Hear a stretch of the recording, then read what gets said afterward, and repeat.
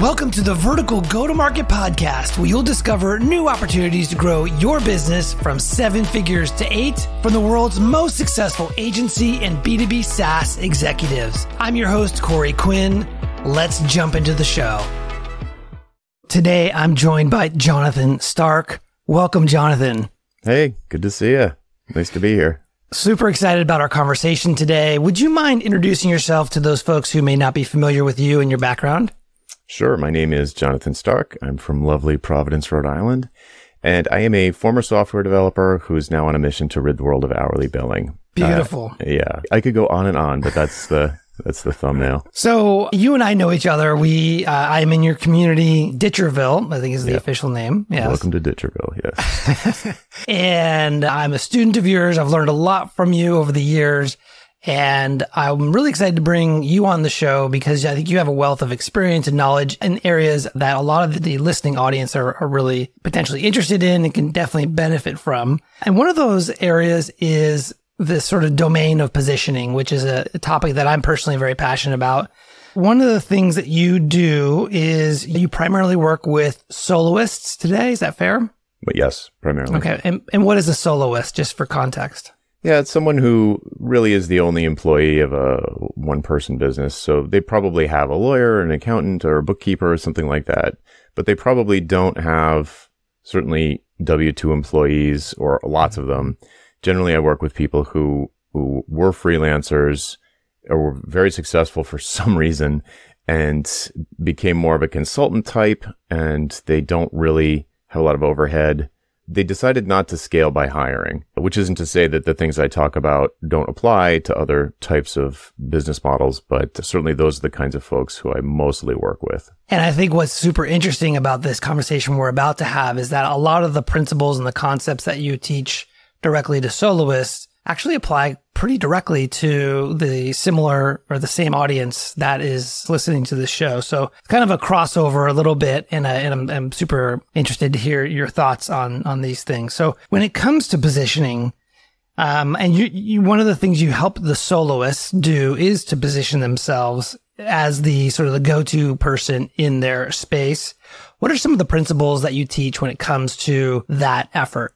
Let's start here. You want to be the one and only, either, if it's just you or if it's a small firm. If you're in any kind of service business, you want to be the one and only. You don't want to be just one of many. Because if you're just one of many, what that means is that your potential clients see you as basically the same or interchangeable with other shops or individuals that do the same thing.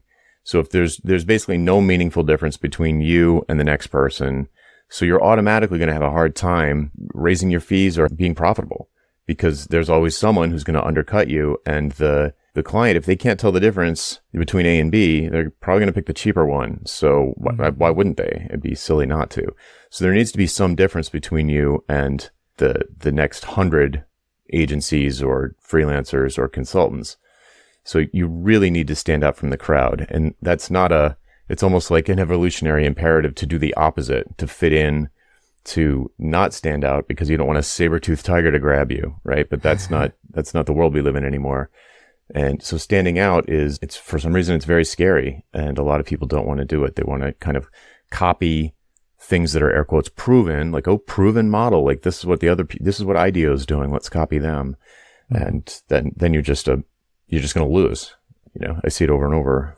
What are some of the characteristics of a positioning that is sort of unique and that's helpful in for a soloist or even an agency to be differentiated and to kind of be unique? Like what does that look like in the market?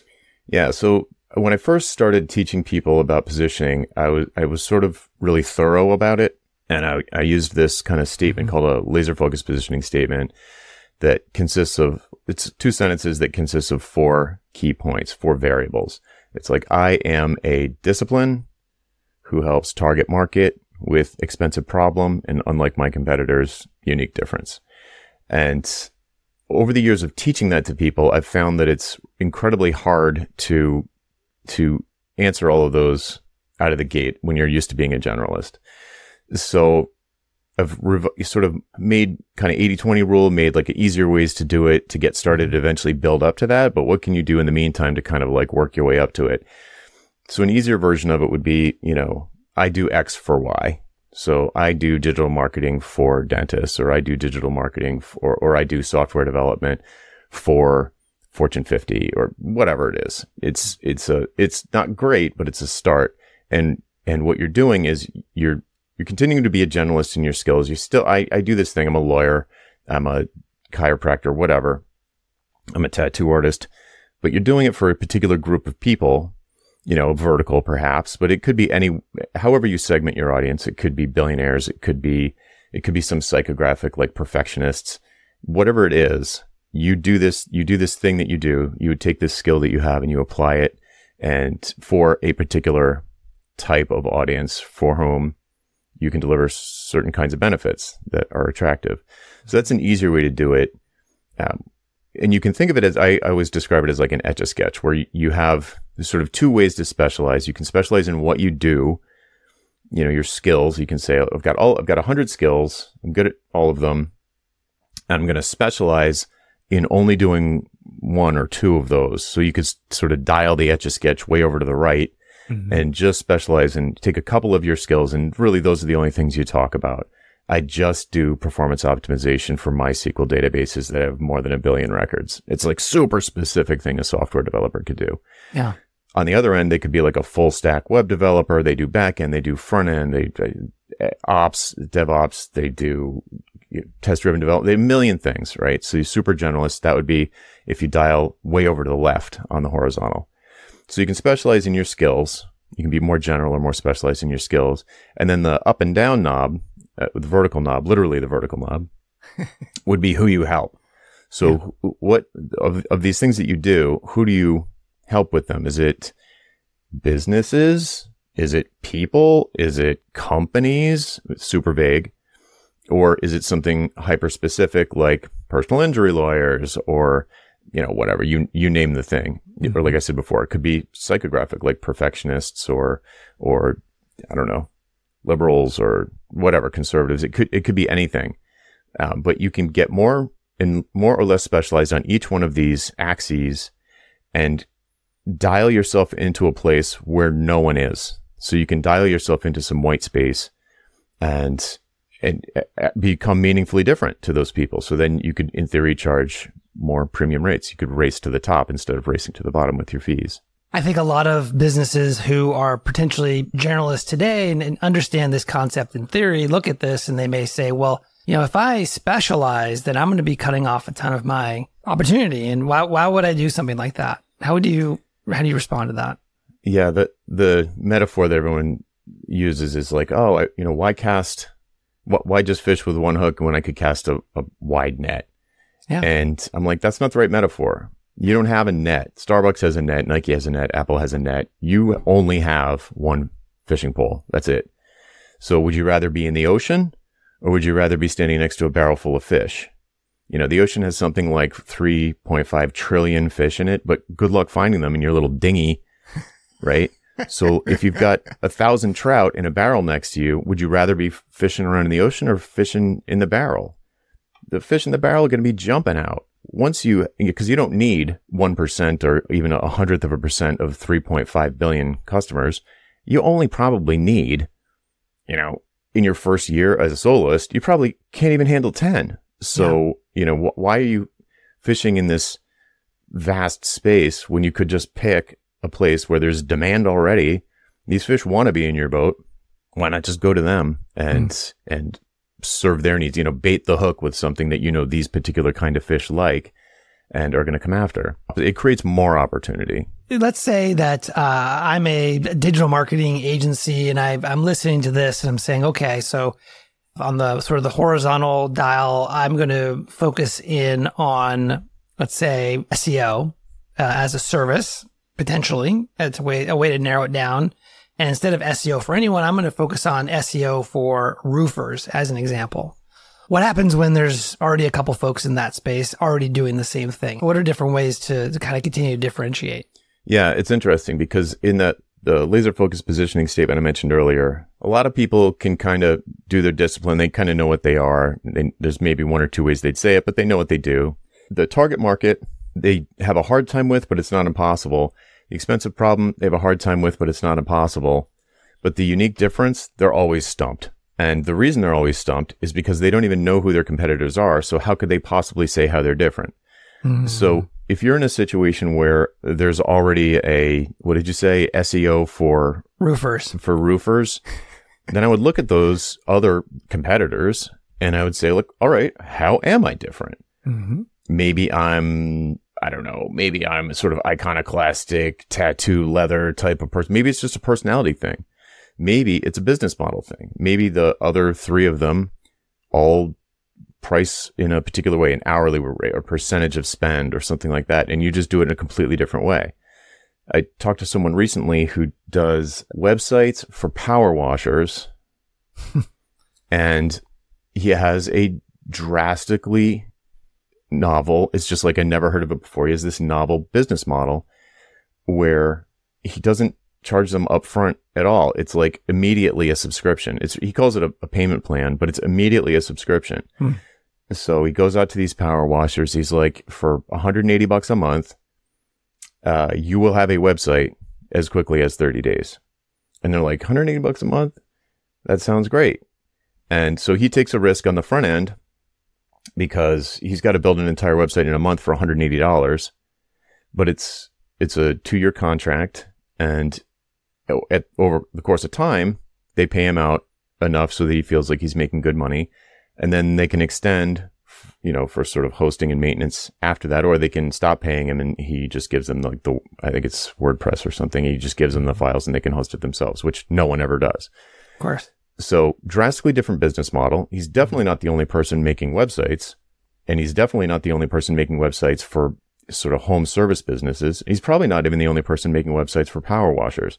But I'll bet you he is the only one that charges $180 a month. And like with I mean, there's a commitment, but there's no down payment. There's no deposit. There's no setup fee. Yep. Easy to buy. It's super easy to buy. Yeah. I recently saw a study from HubSpot that says that those companies that study their competitors have a 2.5 times higher ROI in their marketing compared to businesses who don't study their competitors. I believe that. But I also would caution people from paying too much attention to their competitors. The thing that I think it's sort of obvious to say, but I think it's more important to pay attention to your customers. But the overlap there, I think, is paying attention to what your customers think of your competitors, who your customers even think your competitors are, because they might not even be aware of who the people that you see as your competitors. They might see something that is completely not what you do as an alternative. Yeah.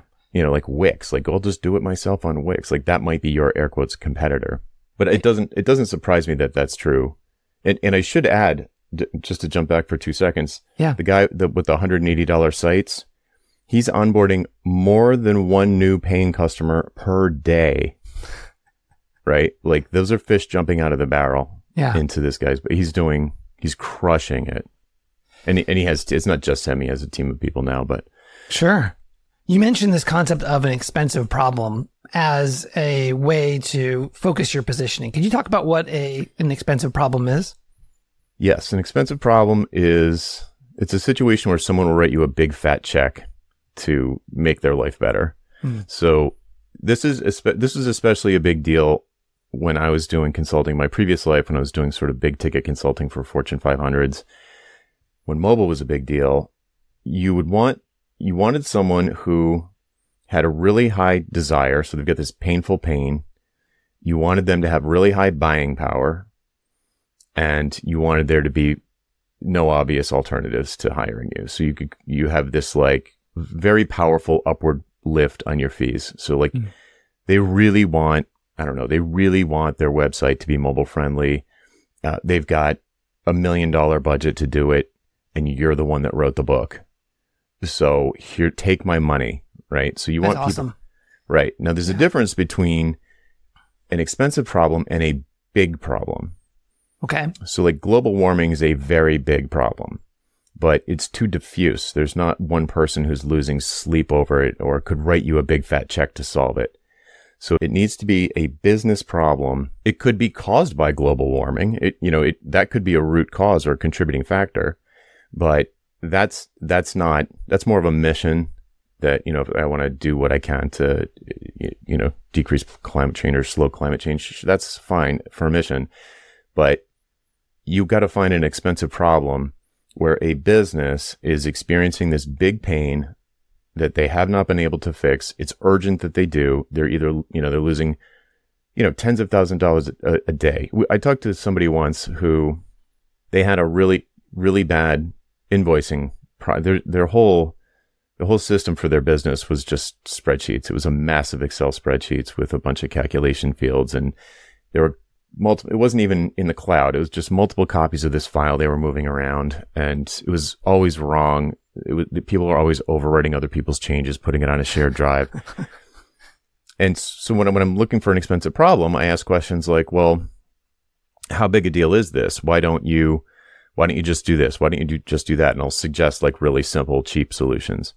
And we tried that. Nobody stuck with it. We thought about using Google Sheets and everybody was accessing the same one, but nobody would use it. They just kept going back to the old thing. And I'm like, well, how big a deal is this really? I mean, could you just hire an extra person to like really focus on being the one that owns the spreadsheet and checks it out like a librarian? And he was like, I don't think so. We've tried that before. And I was like, well, how big a deal is it? And he said they were so slow. Their process was so slow that they were getting invoices out so late that their clients were not obligated to pay them because they were so old.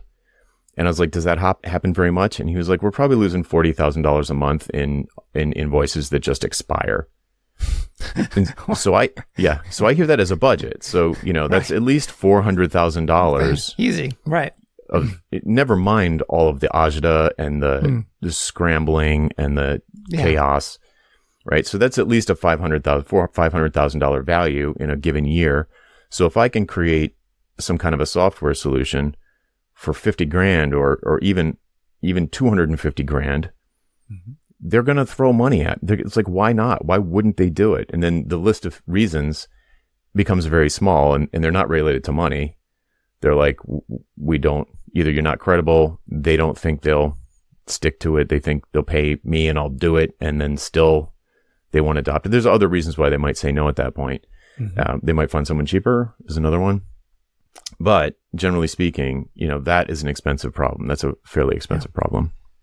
In your mind, is there a correlation between an expensive problem and the requirement to work with a specialist?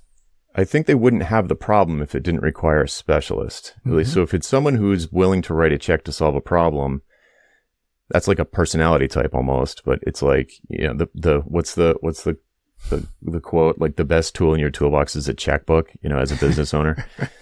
So if they're already the type that would write a check to solve the problem, then they've probably written a lot of checks already to try and solve the problem, and it just hasn't worked. So then they sort of have educated themselves that we cannot get this ball across the finish line on our own. All these other things we tried didn't work, so we need to call in the big guns or something like that. Yeah. So then they go asking around, who is the one? Who wrote the book on this? You probably, the person who speaks at conferences about it has been speaking at conferences, the one who has delivered these kinds of results to other big companies like mine, those sorts of things. And as an agency owner or a listener who's running a business, maybe a generalist today, and wants to begin the process of specializing and focusing their positioning around an expensive problem, how do you advise they actually find what the expensive problem is for their audience? You almost have to pick a market. Let's just call it a vertical because that's the show we're on. Yeah. But you almost have to pick a vertical, and because different verticals, they might have the same underlying root cause. Like they might all have soggy positioning. Your target market might all have soggy positioning. These different target markets might all be overwhelmed by digital, but they're going to talk about it in different ways. They're going to use different lingo to discuss their version of the symptoms of the root cause. So by picking a particular vertical, you can start to find out how they talk about the symptoms of the problem that you solve and how painful they are. So for someone who, it's more than just a vertical. So the word vertical generally means, like the NAICS code or however you say that. It's like whatever, software consulting or landscaping, right? It's like a job kind of. But I think a good target market has even more than that. You could call it your ideal customer profile or whatever. There's a million names for it. Mm-hmm. But there's usually, almost always, when I've got a student who really, really nails positioning, and by nails it, how do you know they nailed it? Well, they're getting tons of leads that look like that. And there's almost always a business size component where they need to be big enough so they can afford your exorbitant fees. And the problem is expensive. They will write a big fat check to solve this problem. So they need to be big enough to have that buying power, but not so big that they've got one of you as a CMO or a CFO, like they've hired internally. They have an entire team of people like you. So if they're huge, it can be tricky. It's not impossible, but if you pick a few target markets, you can talk about this, how to do that better than I can. Usually I just say, look for places where you're already an insider. Yeah. The power washer guy was an insider, and other people I know were insiders in their market. They know all of the people. They already have a reputation. I was an insider in software development when I went solo and did coaching for those sorts of folks. So I know all the language. But the other thing is the symptom and the buying power are going to be different depending on the size of the company. So once you focus in on, say, CPAs, you're probably also going to say CPAs who don't have any partners, who do run their own firm, who have a handful of employees, but not 100. And they're doing between 750,000 to 1.5 million, and they want to get to 3 million. Yeah. So that's like a perfect customer profile for someone. And if you get that specific, you can start to read their minds, because you talk to a few of them, you have conversations with them, and it's like, how do they articulate the symptoms, the painful symptoms that they're experiencing? And you might talk to someone like that and be like, well, your positioning is terrible. Like, it's the same problem that most small businesses have anyway, but they're going to talk about it in a different way. And their expensive problem, just to keep going with this example, their expensive problem is not really that they want more money. I mean, yeah, that would be nice. But the real problem they have is that they're working weekends every week. And what they really want is their time back without losing money. And then once they get there, then we can talk about growth or something like that. But in a different market or a different psychographic, someone who's maybe way more ambitious, could be the same CPA, could be the same size firm, but they don't have kids. They don't care about the weekends, or they're an empty nester, and they are perfectly fine grinding 7 days a week. They're going to have they might still have the same problem, like soggy positioning, but they want a different thing. So it's the same root cause, but the thing that they will write a big fat check for is different. They want to double revenue instead of get their weekends back. It manifests itself differently. Right. Yeah, the desire is different. Hey, it's Corey. Almost every day, I talk with agency owners who are frustrated with getting their outbound program off the ground. The truth is, too many agencies are too dependent on inbounds and referrals to grow their business. We all know that it's getting harder and harder to generate inbounds, and that it's just not a sustainable way to grow your business. I'd like to give you the 6 secrets for driving consistent ROI from your outbound that I learned as Scorpion's Chief Marketing Officer, where we doubled the business from 20 million to 40 million just by adding outbound to an existing inbound only program. It's a free 6-day email course that will transform your outbound from broken to consistently driving new sales opportunities. You could sign up and get the first secret right now by going to getoutboundroi.com. That's getoutboundroi.com. Now, back to the show. Changing subject a little bit, in this new world that we live in, previous to when we hit record, we were talking about the power of AI and its ability to generate content. Mm-hmm. And, many agencies today, and any business is really subject to this sort of, what does this actually mean for businesses? But in the context of agencies who have built their positioning and their brand around sort of the execution aspects of digital marketing, let's say, like for instance, blog post writing or website generation. There's the list goes on. But the point is that they primarily position themselves as a doer. They're functionally very sophisticated, and that's their positioning, is they're a function. They're an expert in execution. As AI sort of begins to proliferate in this world that we live in, how do they begin to transition their positioning from a doer to an advisor, where they can be paid instead of for the execution, but more for their expertise and their strategy? A lot going on there. So the first thing I would say is as globalization proliferated over the past 20 years, I feel like now, and remote work has become a relatively normal thing, like this commoditization of execution has been going on anyway. Mm-hmm. Yes, it is just probably taken a quantum leap. So the first thing I would say is don't resist it, embrace it, but that means that your business model might need to change, because if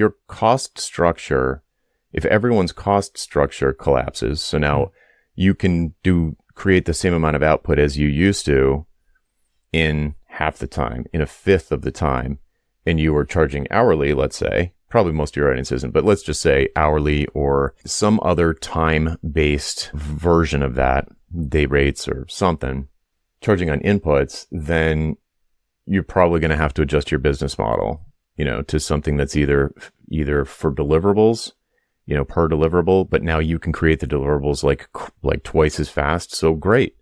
Maybe you could even lower your costs and still make more money. I don't know. But it's if you think of AI as like a bunch of interns, what would you do if there was suddenly a flood of 1 billion free interns in the market, that were working for your competitors? So I would say embrace it, figure out how to use it to create leverage, which could include changing your product and service mix. It could include a business model tweak. Probably not. I think for folks listening, it probably won't be a full business model tweak, but it might be changing your mix of products and services. If you don't do it, your competitors someone's going to figure it out. I saw two tweets on this that really resonated with me. One was a software developer who's very experienced, very well known, like million followers type of software developer. And he was like, I've been resisting looking at ChatGPT. I finally got over my reluctance, and now I know why I was reluctant. 90% of my skills just went to zero value, but the remaining 10% 1000x'd. So, and the other tweet was, I think ChatGPT and generative AI will allow for the first $1 billion solo business, which I was like, that I could see that. So it's going to affect everything for sure, to larger or smaller degree in the digital space. Anything that's digital is going to be affected. So embrace it, get used to it, find ways to create leverage with it.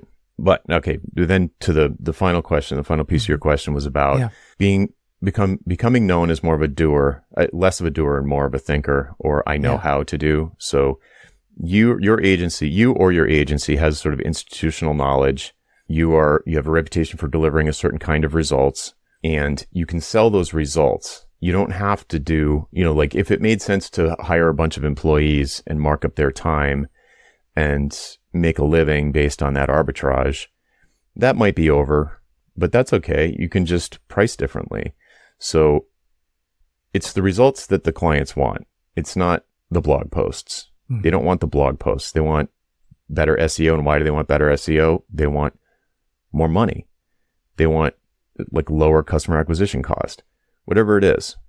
So use these new tools to deliver the outcomes that your buyers want, and stop talking about the inputs.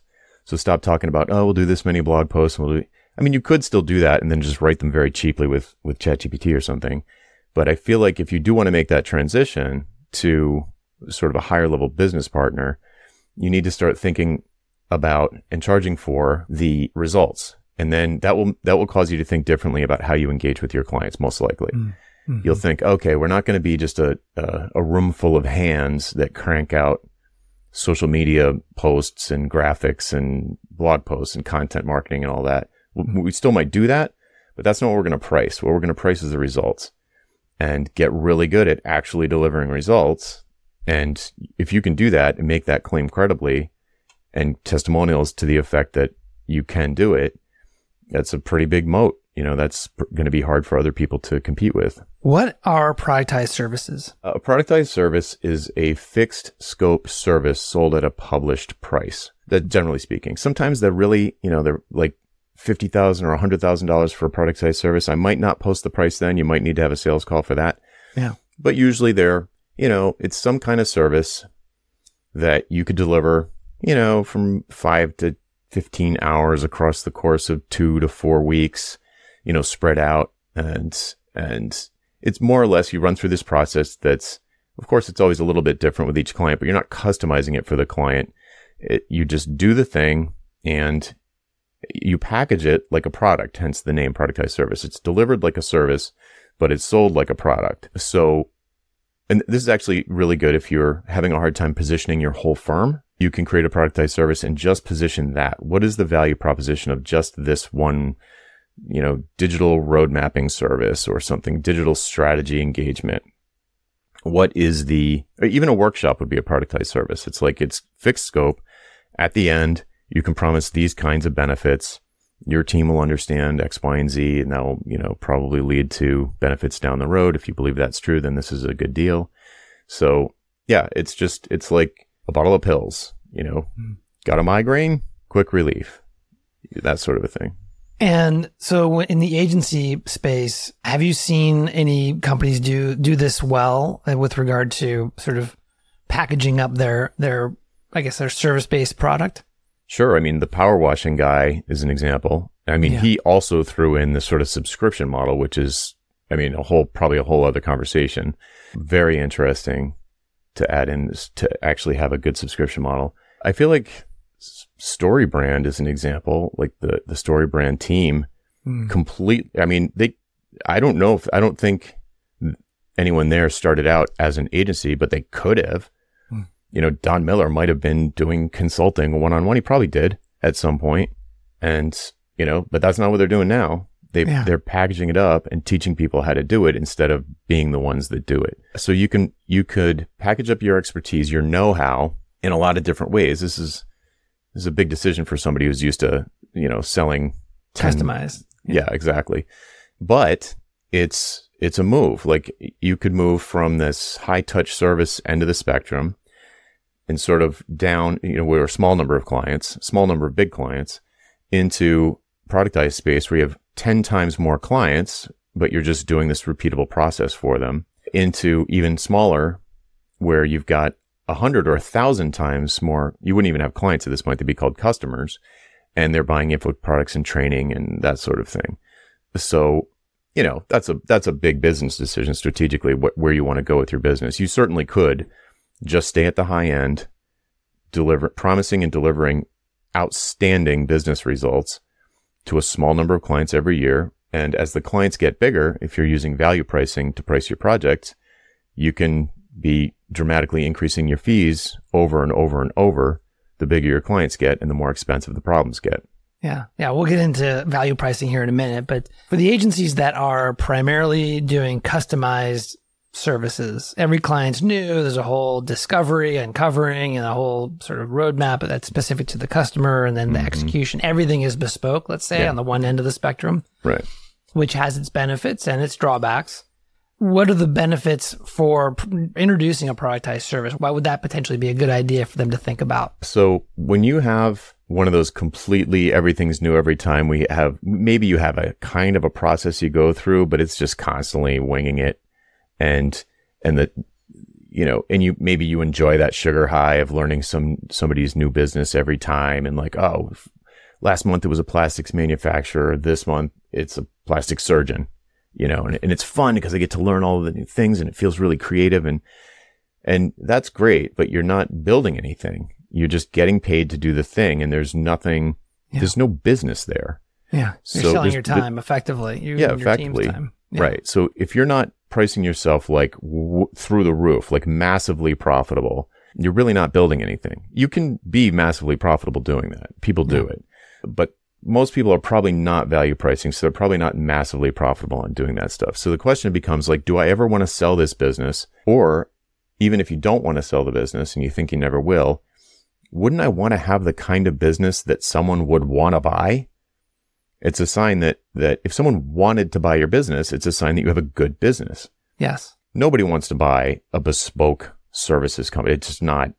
Right. No, because what are you buying? Especially if the founder leaves, then then you're basically, what are you buying? Nothing, right? You're not buying anything. Yeah. So, but if you do want to become like an expert, you can't, it's like impossible to become an expert that way. You can do your best practices all day long in the custom world. And sometimes it'll work and sometimes it won't. It's tough. If you want repeatable success, you want systems, you want cost reduction, you want it to feel more like an engine and less like a constant brainstorming session. Yeah. Then productized services is a great thing to step into to start to experiment with. Some people think like, oh, I'll get bored doing the same thing over and over. And it's like, well, get a hobby. This is your business. Wouldn't you want to have predictable income? Like, wouldn't that be great? Wouldn't it be great to know what your costs are going to be every month? Wouldn't it be great to know that like the power washing guy onboarding more than one new customer a day for years? Wouldn't that be nice? He's building the same website over and over and over. Mm. Is he bored? I don't think so. He doesn't seem bored. I mean, he's doing 6 figures a month, with a small team. So it's like, and I imagine if you do the same thing over and over, he probably gets pretty good operationally efficient from an efficiency perspective, to your point, but the actual end product probably also is better. Yes. If you're creating a variety of different disconnected type of websites for different people. Yeah, I feel like in the creative space, there's this tension between being a designer and being an artist. And everybody wants to be an artist, but they're not artists, they're designers. So it's like, if you want to be an artist, that's cool. I was a musician. I have a degree in music. I get that world. There's creativity in building a business, but it's not, I don't buy the artist thing. I don't buy the artist thing. If you want to make art, make art.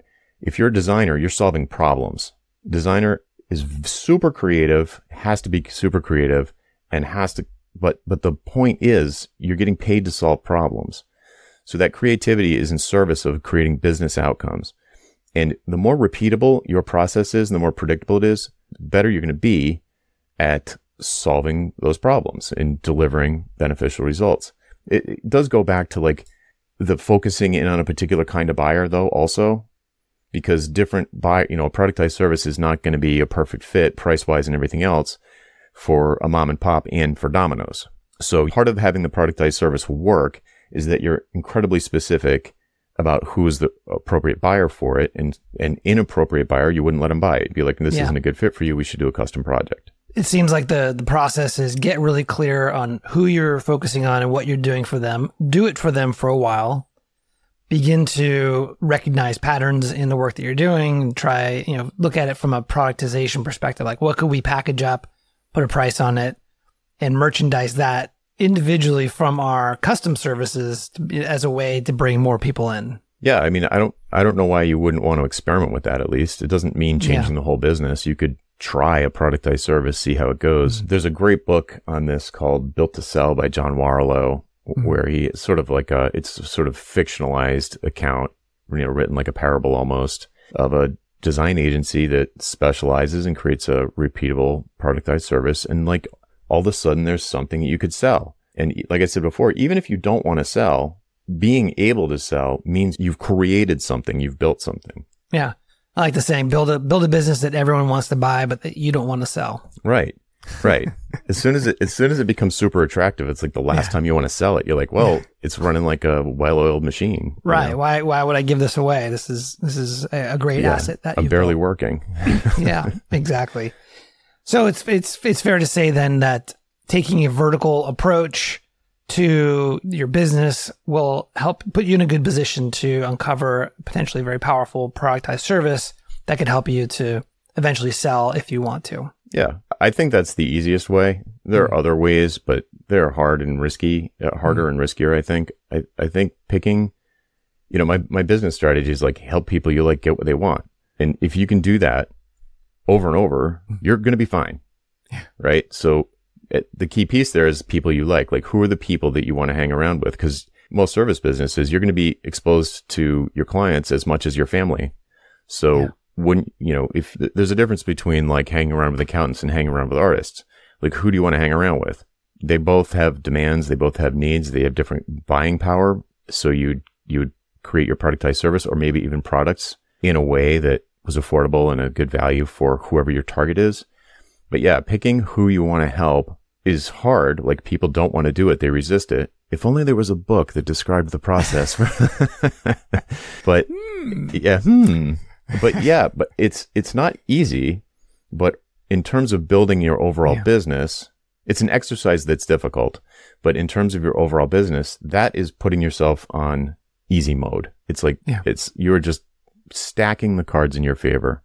If you just pick who you want to sell to, even for just a year, it doesn't have to be forever. You can do a new vertical after. I've interviewed a lot of very successful agency owners who've taken a verticalized approach. And one sort of thread that sort of ties them all together, and this is true from my experience at Scorpion and other places I've worked, is that, to your point, that there's sort of a requirement that the founder or the business owner, the person who is basically running the show, really has to have some kind of intrinsic care for or interest, like in that target audience. So an example may be HVAC businesses, and the owner of the agency, Cristiano, he really likes working with blue collar folks, right? There's another gentleman who has an agency that focuses in on sort of multi-location medical practices, Alex Membrio, and he really cares about being a part of the solution when it comes to healthcare. And he believes that that's part of the work that he's doing is he's helping that mission. And so there's definitely, when you do focus down, you definitely spend a lot of time with them, and there needs to be sort of that inherent interest or respect, care for that business vertical. And I think by doing that, it helps you to really amplify the results that you're able to create. I mean, think about it. Everybody listening is in a service business. If you don't want to serve, then open a laundromat. Like, it's fine. Do something else. Like, you don't have to be a service provider. But if you're going to be in that kind of business, what you just described, actually caring, it's a competitive advantage. If you're in the mindset of like, oh, I just want to be a sort of pure entrepreneur, that's cool too. If you just want to be a pure entrepreneur and just invest in more or less random businesses that you think are going to work, that's fine. That's a path, but that's not what anyone listening to this is doing. I don't think. I mean, did anybody listening isn't thinking of themselves as the primary investor in this firm that they're running? I doubt it. I doubt they are. Yeah. So if that's the case, then, well, wouldn't it be nice if you actually cared about your clients' transformations and improving their well-being, and then acted like it? I think everyone will give lip service to that, but then actually acted like it in the product and service mix that you create for them.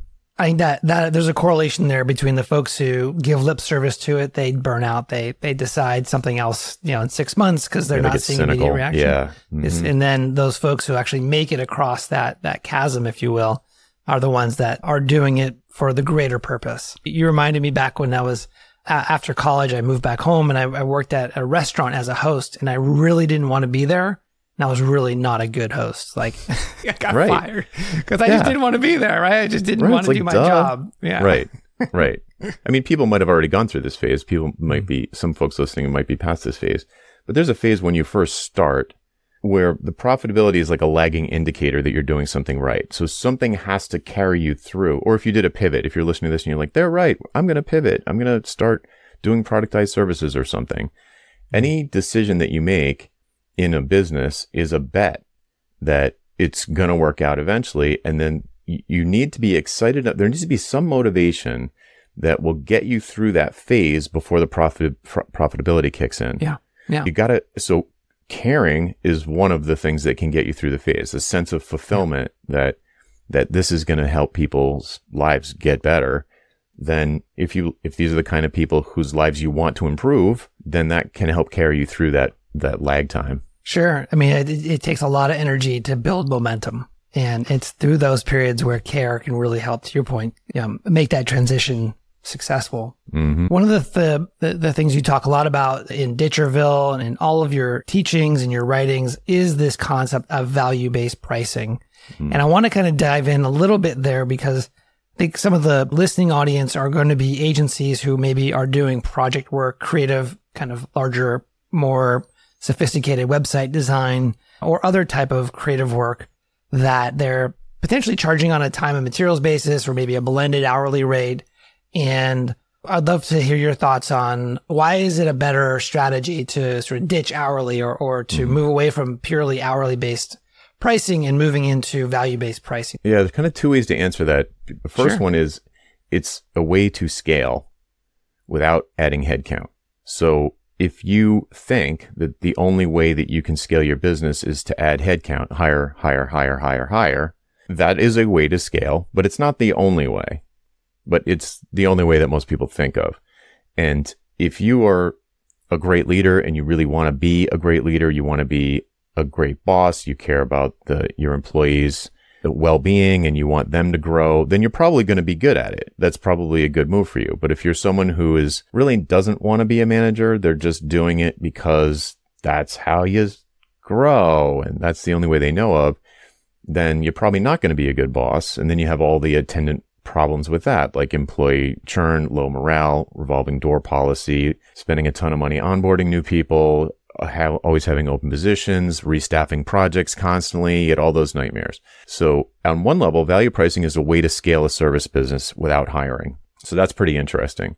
So the first question I guess I would ask myself is, did I hire employees merely to scale the business up? Or do I actually care about improving my employees' lives too? Like maybe you're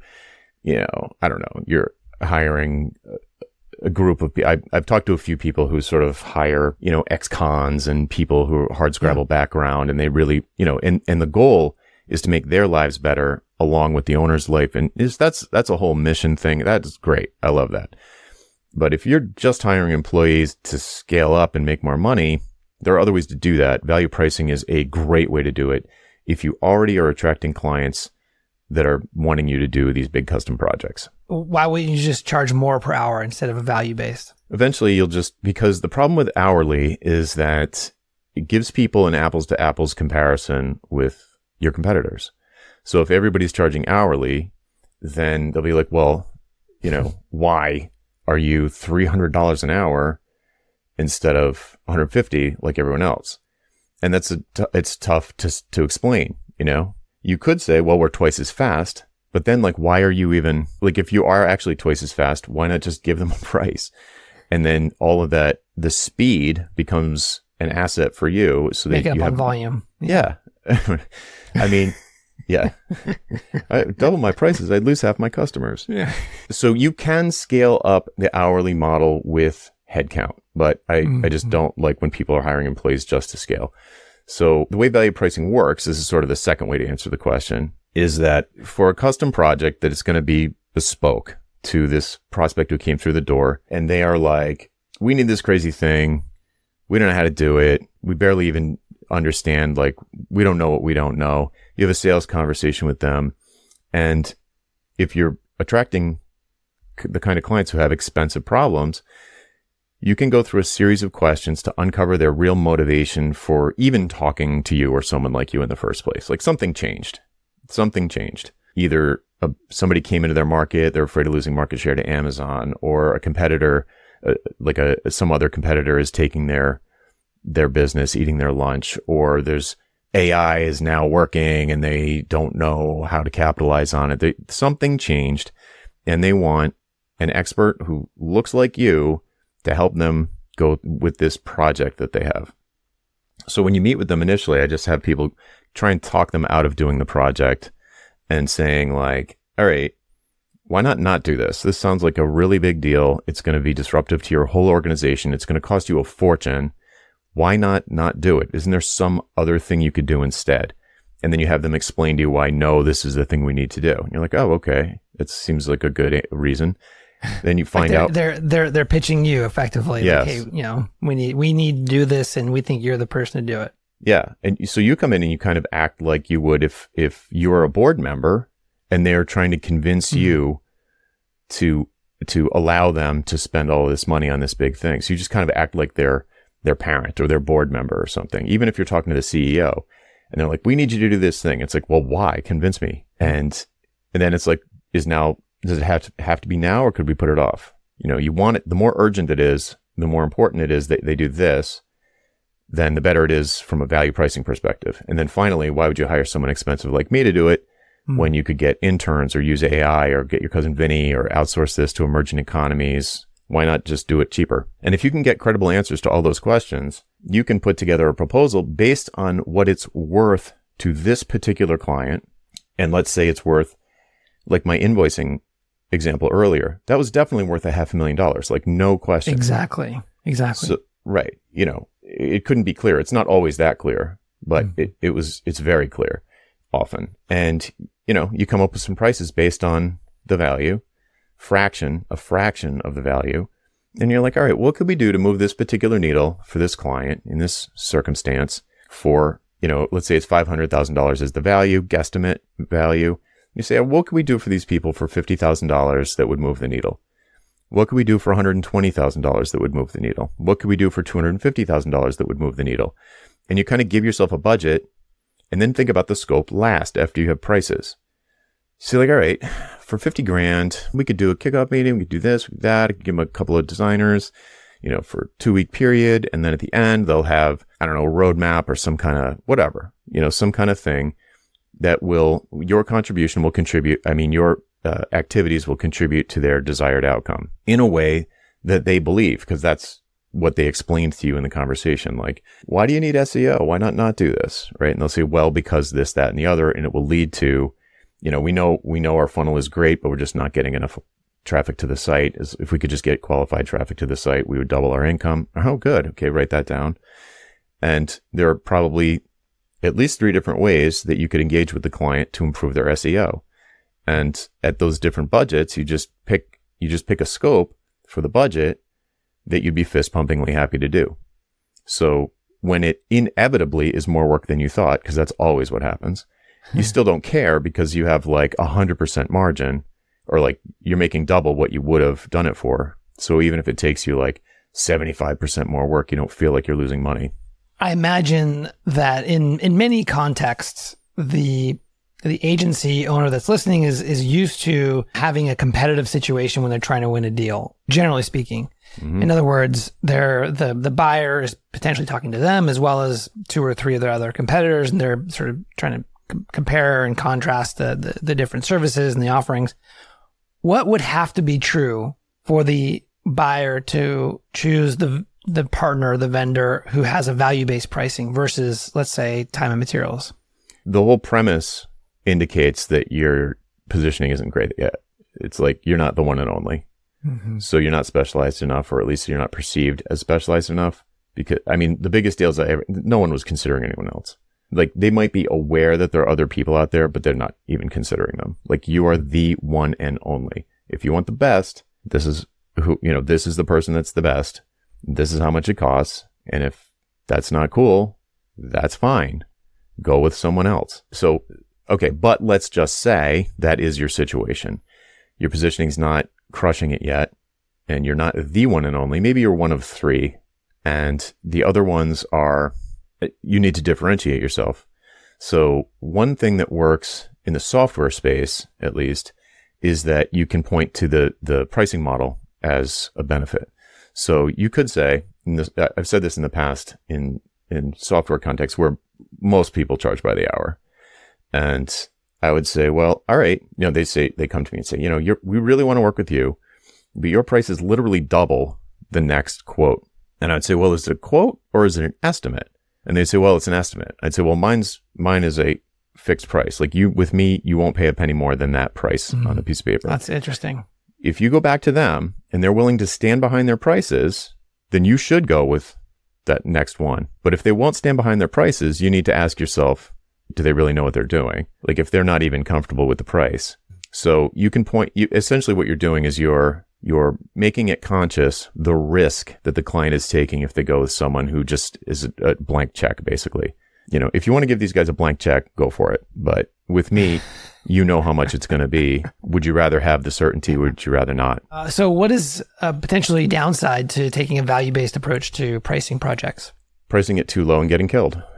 So if you're really bad at establishing value, most people are pretty bad at it. It takes practice. It takes a lot of practice. So if you're not getting a lot of leads, then it's tough to get enough practice to get better at it. So again, it comes to a positioning thing, a differentiation thing, marketing in general. It's like you want to be getting enough leads so you can get practice doing this kind of a sales interview. When you do go to do it, make the scope as small as possible. Make the project as small as possible, which is the opposite of what, even when you're good at it, I try and make the project as small as possible because that's risk. The bigger it is, the more risky it is. Yeah. I fall into that trap, by the way. I try to make it too big. Yeah. A lot of people want, that's the normal way. It's like you go in, you pitch all of this stuff. You're going to be on the clock or you're going to be on this monthly retainer thing and you want it to last for as long as possible because you don't want to have another one of these conversations with a new client in 6 months or in 2 months. So you want to milk the client as long as possible. That's what it is.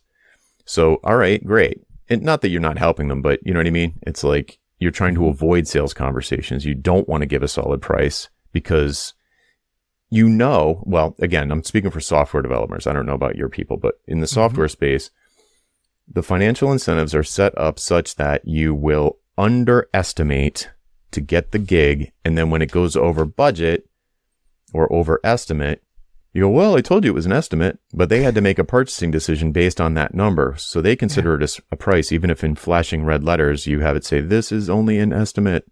My estimates usually go over by double. Nobody reads it like that. They can't make that decision. Yeah. That's a stat, as a matter of fact. Unbelievable. Something like 50% of projects go 100% over budget or 80%. It's crazy. Yeah. Which doesn't help the dynamic of the relationship between the sort of the agency and the client, because the client now has to deal with these additional costs and it's a nightmare. Yeah. The agency has to defend them Yeah, finger pointing, micromanaging, fighting about hours. Your buyer getting, I've had buyers get fired over this.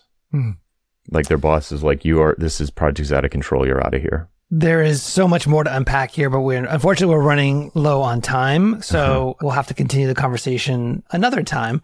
But I have a couple quick questions. Tell us a little bit about the work you do, Jonathan. Tell us about Ditcherville and how people can learn more from you and get in touch with you. Sure. I appreciate that. I mean, the best place to go is like jonathanstark.com. There's a bunch of links right on the homepage, but Ditcherville is really interesting to me. It's a community of, 500 or 600 people who are mostly soloists, but some small boutique firm owner types.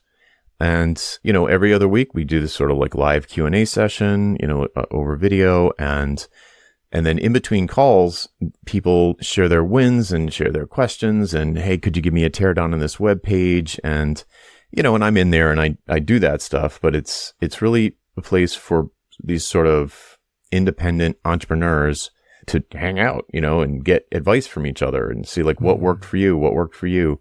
Cause I've got my experience, but that's just my experience. And I've coached people, but that's still only, I don't know, 50. I probably have only had 50 one-on-one coaching clients, maybe more, but about 50. It's not 100. So I don't know everything. Right. Yeah. But the group, the sort of conventional wisdom of a group of like-minded people who are trying to increase their profitability, without working more. They want to make more without working more. So it's a very specific kind of mentality and usually without hiring.